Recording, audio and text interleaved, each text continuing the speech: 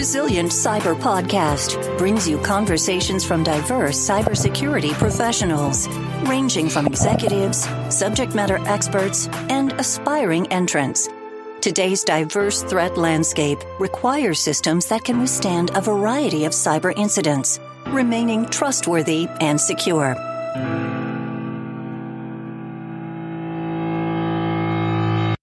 Thank you for joining us on the Resilient Cyber Podcast. This is Chris Hughes with my co-host, Dr. Nikki Robinson. Hey, everybody. We actually have a little bit different episode today. I was able to convince Chris to kind of give us a deep dive into cloud and cloud security. You know, we spent our first episode kind of talking about vulnerability chaining in my research.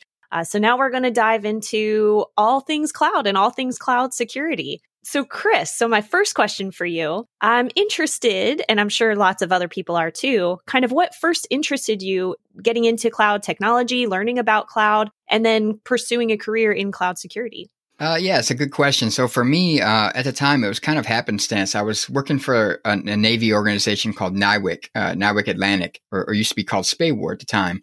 And I was supporting the Defense Health Agency. And they were going through a transition period where they were looking to migrate to the cloud, using AWS for some of their early cloud pilot activities. And basically, I got kind of dubbed as the cloud security lead, the ISSM at the time, as they used that term in government, information system security manager, responsible for that system as they were going through that migration.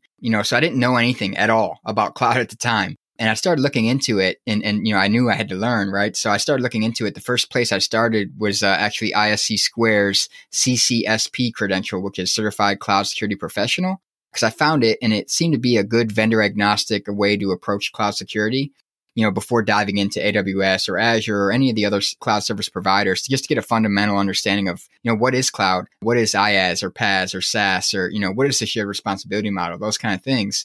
So I started there. And as I started learning, I have a history of, as I said, I was prior active duty in the Air Force. I was a Navy civilian for about 4.5 years. I've worked in the defense space for quite some time. And as I started learning about cloud and just what it was capable of from a technology perspective, it really caught my interest. And that's kind of where it started for me. And then at the time, there was also some communication coming out from the DoD CIO, who basically laid out 4 top priorities for DoD in terms of technology. And among the 4 were cloud and cybersecurity. I had already had the cybersecurity background and experience, but I was new to cloud. So I figured if I can couple the cloud technology with cybersecurity and focus on cloud security, it would likely bode well for me in terms of career. And I also looked into, of course, just how many organizations were adopting cloud, where things were headed. That kind of what started me on the path. And then from there, I've worked in various different roles, focus on cloud and cloud security, including FedRAMP, which is the federal marketplace for cloud computing that's done through GSA. And then various different cloud security architect and engineering roles, consulting roles. So it's all kind of built from that initial time at the Navy, basically, where I was put in a position to be responsible for something I wasn't familiar with. And then I started taking a look and just realizing truly the capability that it provided. And that's kind of where it sparked the interest. Yeah, that's awesome. We had talked about this on a couple of previous episodes, but it's always interesting. I always think it's interesting to learn about how people kind of navigated through their career, kind of how they ended up where they're at. I think that's one of those things that kind of led me to is it was like, oh, I'll try Citrix. Yeah, I can do that. Why not? So that kind of leads us into our next question for, how you got into cloud and what kind of recommendations would you give for junior people or people looking to get into the field, whether in IT or security? Where should they start? What certifications should they look at? How can they get into learning more about the cloud? Yeah, definitely. There's, the good thing is there's so many different training providers. This is something I realized years ago when I first started. There were still a lot of options, but it's even more so now. I can't say for everyone, but I've worked at organizations where unfortunately, you can't attend training because it's too expensive. There's no training budget. That leaves limited room for your career growth and your learning, right?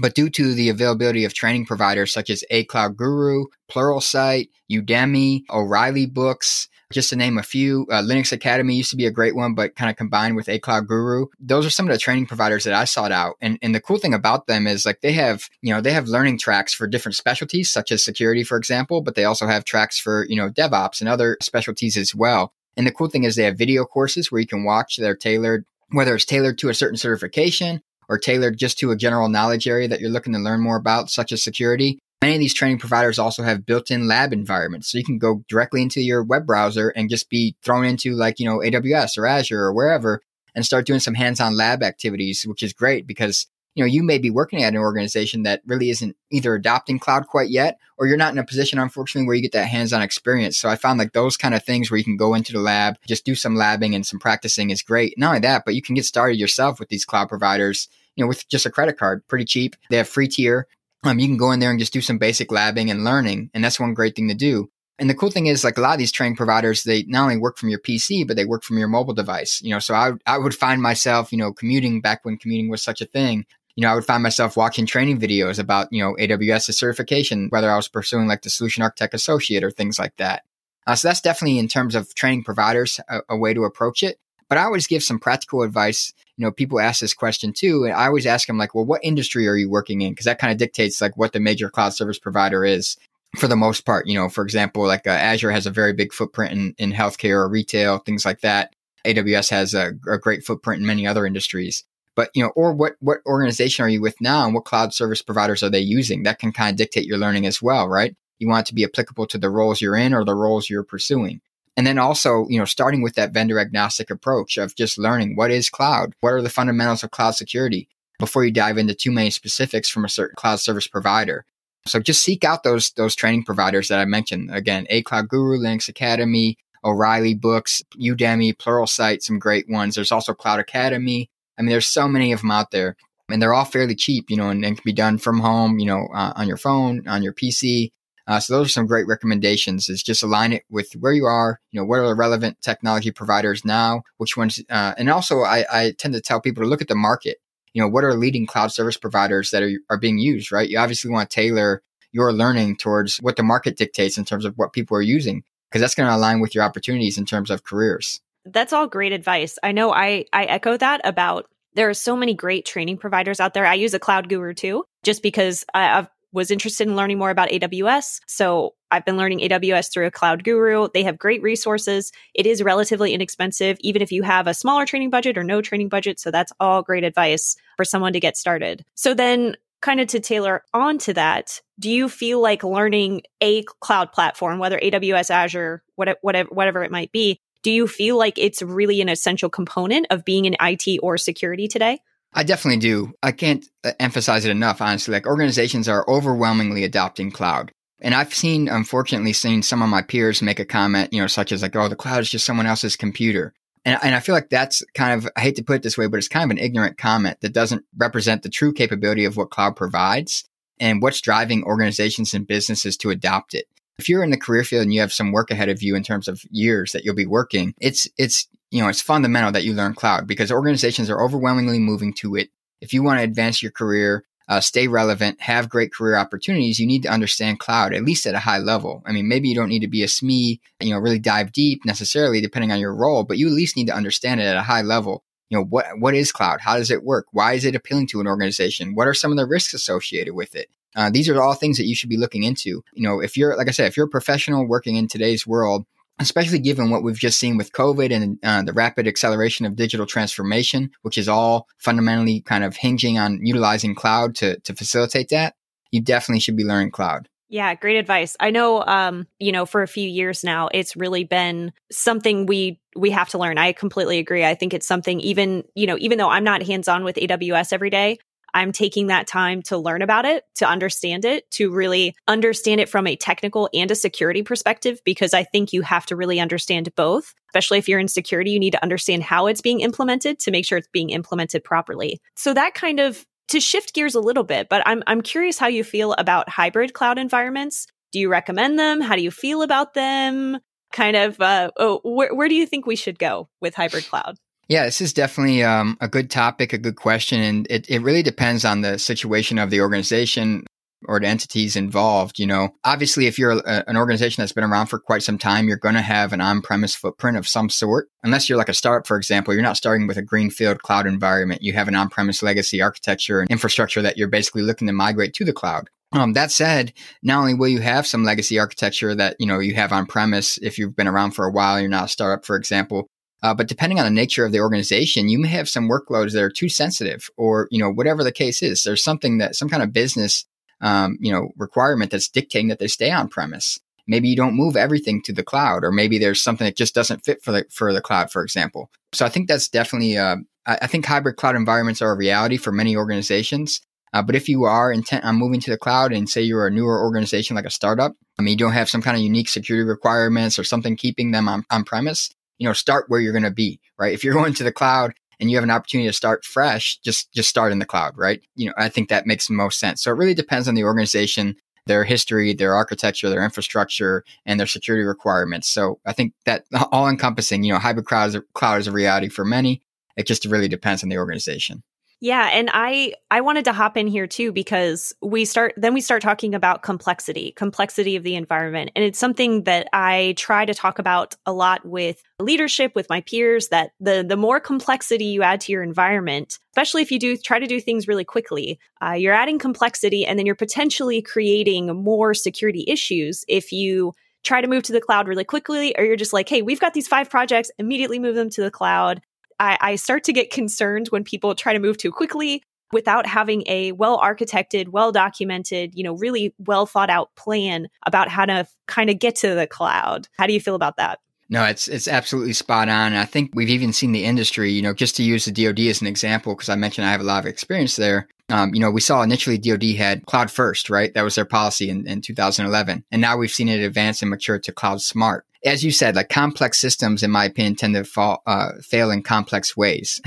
And it can be a lot hard to unravel exactly what caused the problem. And a lot of it's not only related to necessarily just the architecture and the infrastructure, but there's also the workforce and the competencies component to your organization. If you don't have personnel on staff who have, deep expertise with AWS, Azure, GCP, for example, or whatever cloud platforms you're moving to, and you try to rush into those environments, you're going to run into a lot of issues, not just in terms of poor architecture and things like that, but also security concerns.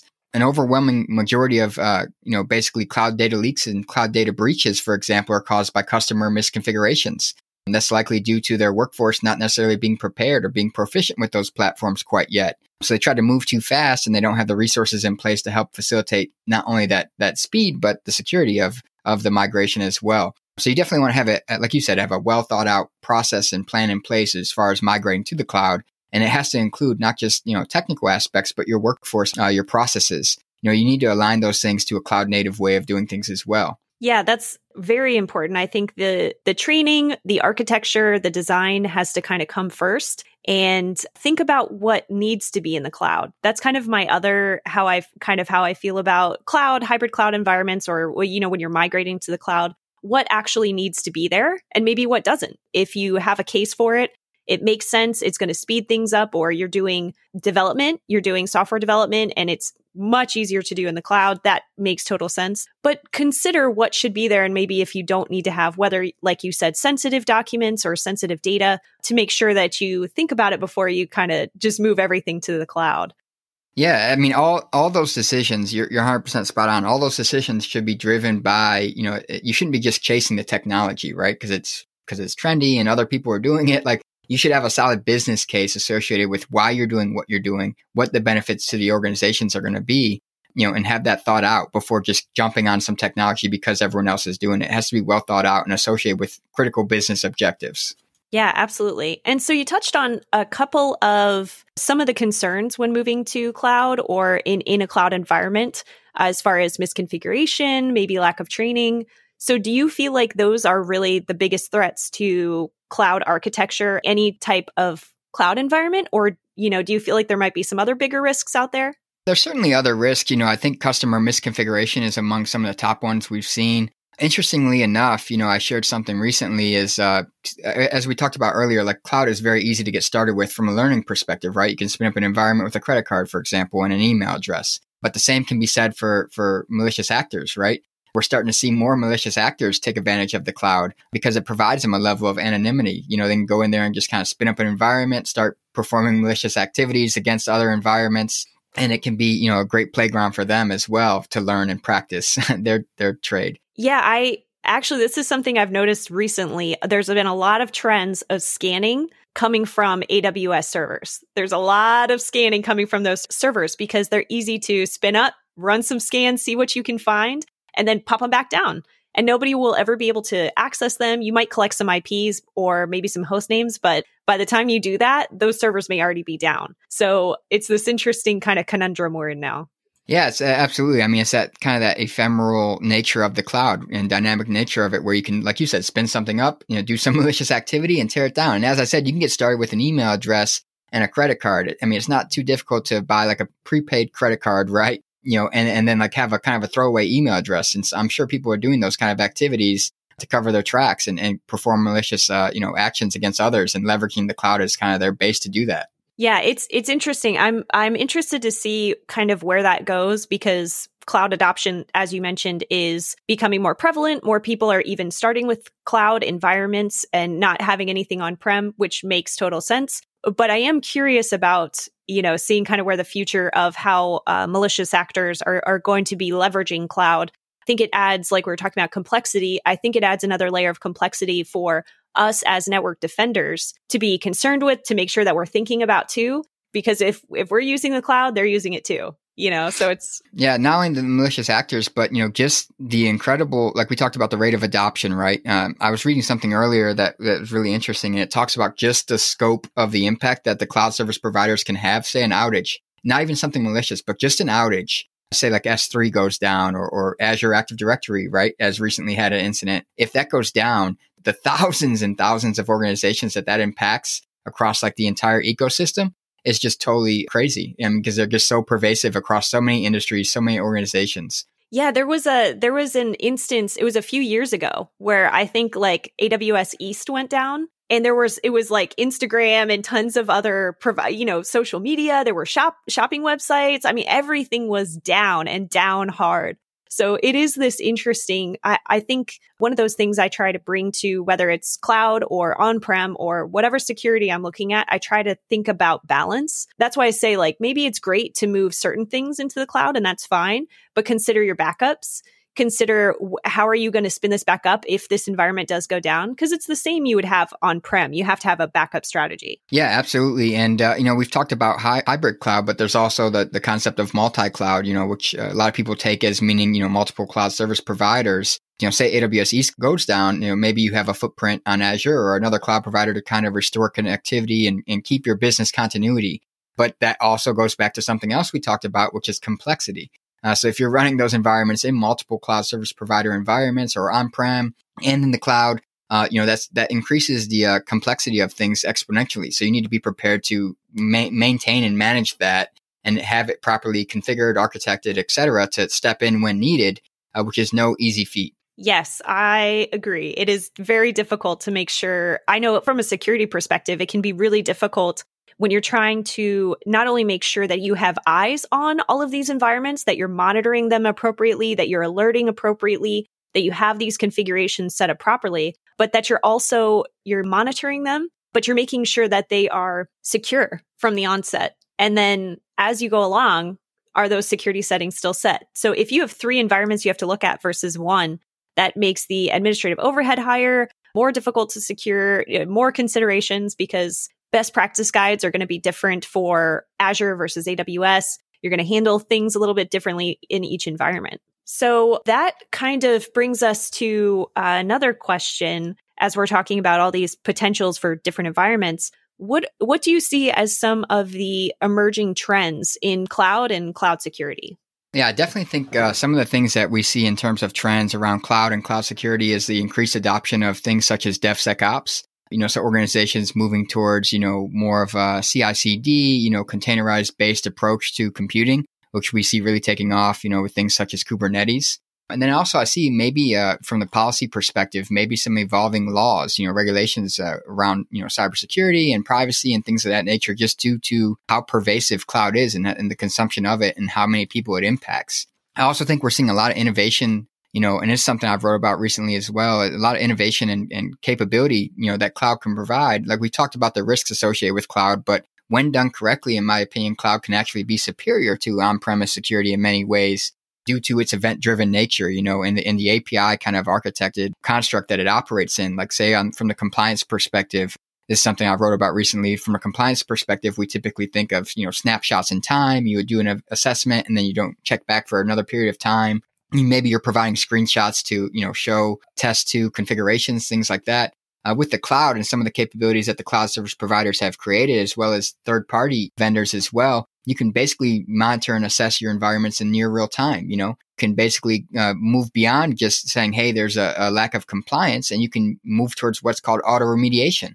So having an event-driven architecture where someone makes an insecure configuration or a misconfiguration of some sort, and you basically resort it back to a compliant or secure state automatically on demand based on those event-driven scenarios. So those are some of the things I definitely see emerging and definitely improving and maturing as we move forward. Yeah, that adds the addition of automation too. So instead of someone clicking around or, waiting for a scan report to see the scan report and then put in a change request to have that change that was maybe changed into a poor configuration back, you're doing these things at a much faster rate. There's also a lot of really great security tools that come with, I know with AWS, and they have all these like GuardDuty, and there's all kinds of AWS tools that you can get. Some of them are free, some of them cost depending on, what you're doing, but there are a lot of great tools already built in. Yeah, absolutely. I mean, this is something that, and those have multifaceted benefits. This is something we talked about, the workforce, for example, is something we touched on with AJ and Dutch, and we've talked on this with Naomi as well. Organizations simply don't have robust cybersecurity staff in many cases. They have a lack of people, a lack of expertise, and there's a lot of reasons for that, of course, that we talked about, but that is a reality. And so one way to address that is, like, as you mentioned, through automation. As if I have cloud services that are constantly scanning my environment, looking for things that are malicious or suspicious, or even auto remediating things that are could cause risk to an organization, that frees up my staff to go and do some other activities that may require more thought intensive, more cognitive focus, things like that. So it can help with the workforce aspect of things, as well as improving the security posture, mitigating the time that an incident occurs. We all know that there's the term dwell time. How long has something been happening without us even being aware?